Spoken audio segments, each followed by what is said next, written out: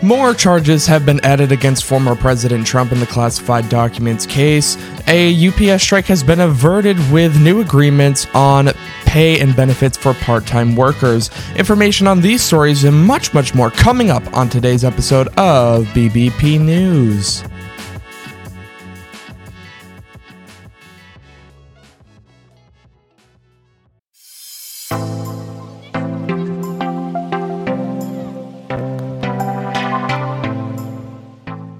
Welcome back, everybody, to another episode here. It is Monday, July 31st. Can you believe it? I said it yesterday, I do believe. Can't believe we're already about to go into August. It's insane. It's absolutely insane.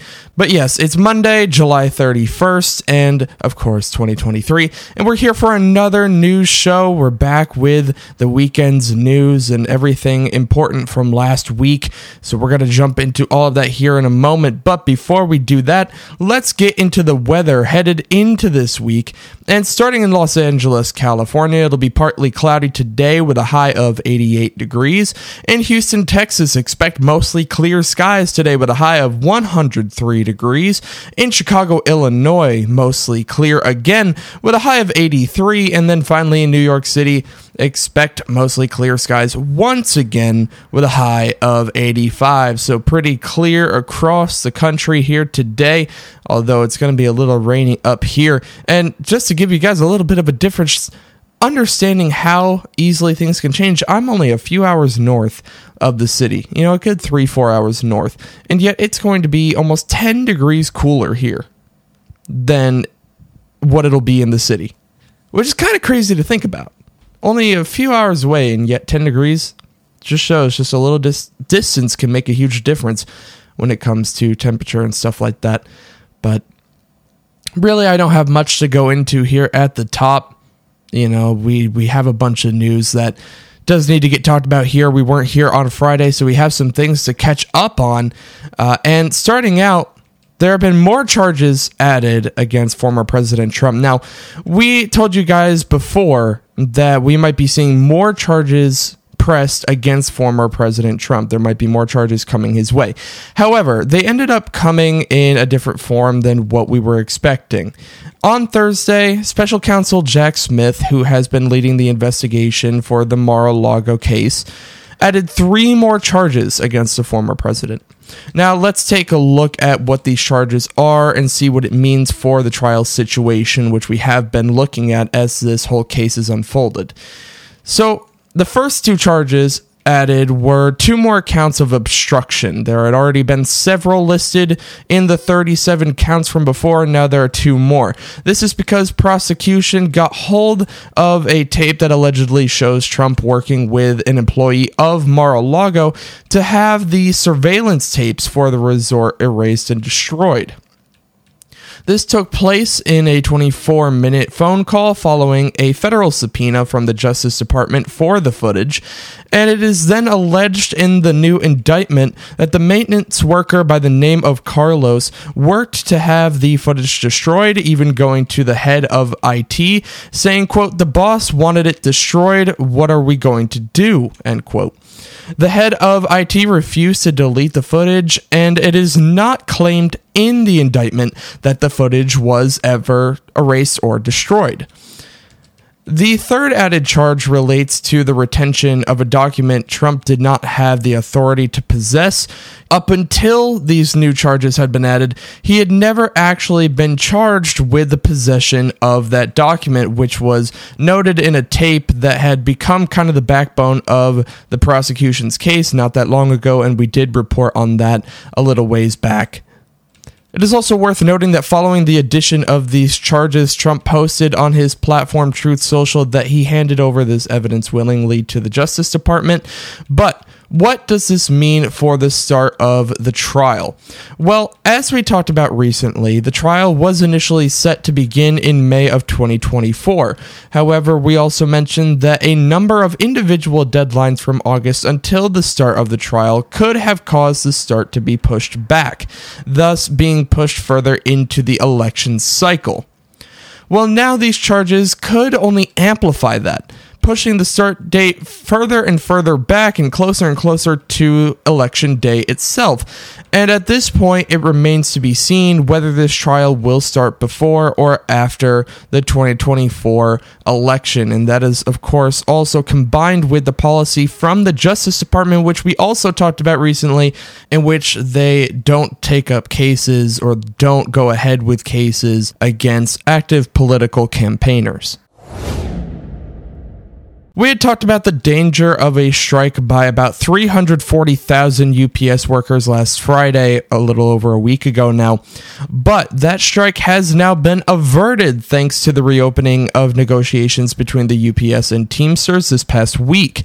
When they came back to the table, the two parties only had to hash out one more area, that being pay and benefits for part-time workers. And that is exactly what happened here, starting off under the new 5-year contract. Both part-time and full-time workers will see a pay increase of $2.75 by the end of 2023 and an increase of $7.50 by the end of this contract period. There will also be a pay increase for part-time workers who are just starting out from $16.20 an hour to a flat $21 an hour. There were other areas of this agreement as well, including making Martin Luther King Jr. Day a full holiday and ending forced overtime on drivers' days off. UPS had also agreed to eliminate a lower pay class of drivers that worked all week, including weekends, and converted them into full-time drivers. And with the new pay scale shift, UPS is creating 7,500 full-time positions while filling 22,500 part-time jobs. Teamsters President Sean O'Brien said in a statement that in the negotiations last week, UPS brought $30 billion more to the table, and that this was a truly historic move across the board. And this agreement, while made between UPS and Teamsters Tuesday, still had to be brought back to the union members for a vote, though it does seem that this situation has been resolved. However, all that being said, there has been some other drama concerning another strike story that we have been following, especially in the clubhouse rooms, that being Yellow Freight. And for the information on this story, be sure to join us on Clubhouse today at 2 p.m. Eastern Standard Time. And you can also catch the replay of that live stream if you don't get a chance to join us at 2 p.m. To get that information as well. So follow the link in the show notes to join the house on Clubhouse and get all of that information, get all those details, and much more. A shooting rocked Muncie, Indiana late Saturday night, causing chaos at a community block party. The shooting took place at 1 a.m. on Sunday when a flurry of bullets left the community reeling.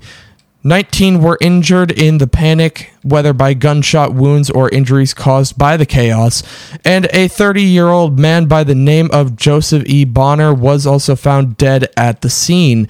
There are still a lot of unknowns and unanswered questions when it comes to this case. There are currently no details about a possible suspect in the case or any arrests made by Muncie police. This also means, of course, that we don't have any idea what the motivation for this shooting was. And as I said before, 19 were injured due to the shooting and were sent to the nearby hospital in Muncie, where 13 were confirmed to be in stabilized conditions as of Sunday, while others were sent via medical helicopter to other hospitals in critical condition. As more information is made available on the story, we will be sure to update you guys on this one.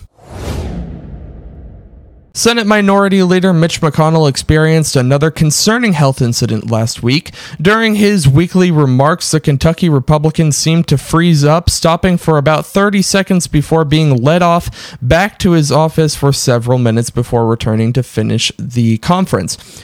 This has sparked more concern over the minority leader's health status after the fall he suffered earlier this year, which caused a concussion. And it turns out that McConnell has suffered 2 other falls during 2023 that were never reported.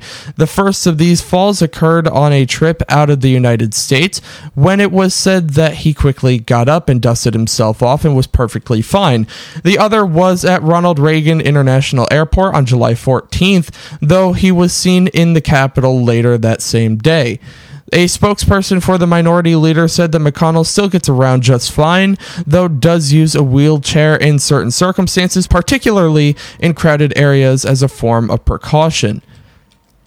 McConnell was in good spirits about the incident this week, though, saying on Wednesday that President Biden, a political foe, yet a friend, called to check up on him, and he said that he told the president, quote, "I got sandbagged," end quote. He also said that he plans to finish out this congressional term as the Senate minority leader. He has continued to receive support from his congressional colleagues, including House Speaker Kevin McCarthy and Texas Senator Ted Cruz.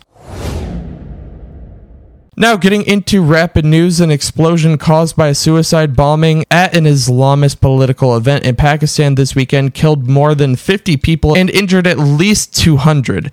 And Phoenix, Arizona saw its 31st day of temperatures of at least 110 degrees, continuing this burning hot record.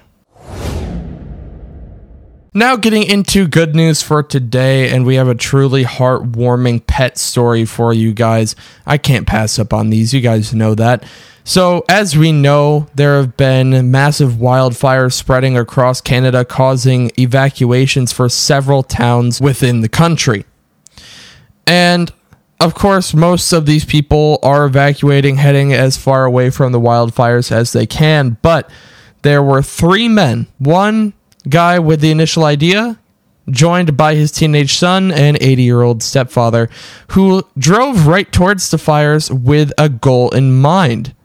Because, of course, all the people were evacuating and evacuating safely, but these 3 men were concerned about the status of these people's pets. Because when you're under an evacuation order like this and you're trying to move as quickly as possible, it can be hard to figure out the situation with your pet, whether you have a dog, cat, or whatever else. And so these 3 guys decided to drive right towards the fires, drive right towards these towns, and rescue as many pets as they possibly could. The guy loaded up his truck with as many dog kennels as he could get in there and headed out. And they made several trips. So they made one trip into one of the nearby towns, one of the towns with an evacuation order, and gathered up a ton of dogs, filled all the kennels, and drove back to their home city of Yellowknife. And when they got back, there was a vet who heard about the situation and immediately stepped in to help give these dogs temporary, living in temporary space until their owners could rescue them once again after they had evacuated themselves. And so these 3 guys then made a second trip. Now, they were almost blocked off. The highway back to the town that they visited had been closed at first. And so they were actually considering how to make this work via plane. However, the highway reopened, and so they made another trip. Mind you, they got back to Yellowknife at 8 p.m. with the initial trip, and the highway didn't stay closed for very long, so they made another trip that night and rescued more dogs and even some cats this time around and brought them back, and the same vet helped step in again. And after just a couple more hours of sleep, they made another trip. These 3 guys went over and over again to rescue pets, to just make sure that the pets were safe, the dogs and the cats and all these animals were safe, while the owners made sure that they, along with their families, were safe and could go back for their pets without having to worry about them later. So this was just an incredible move.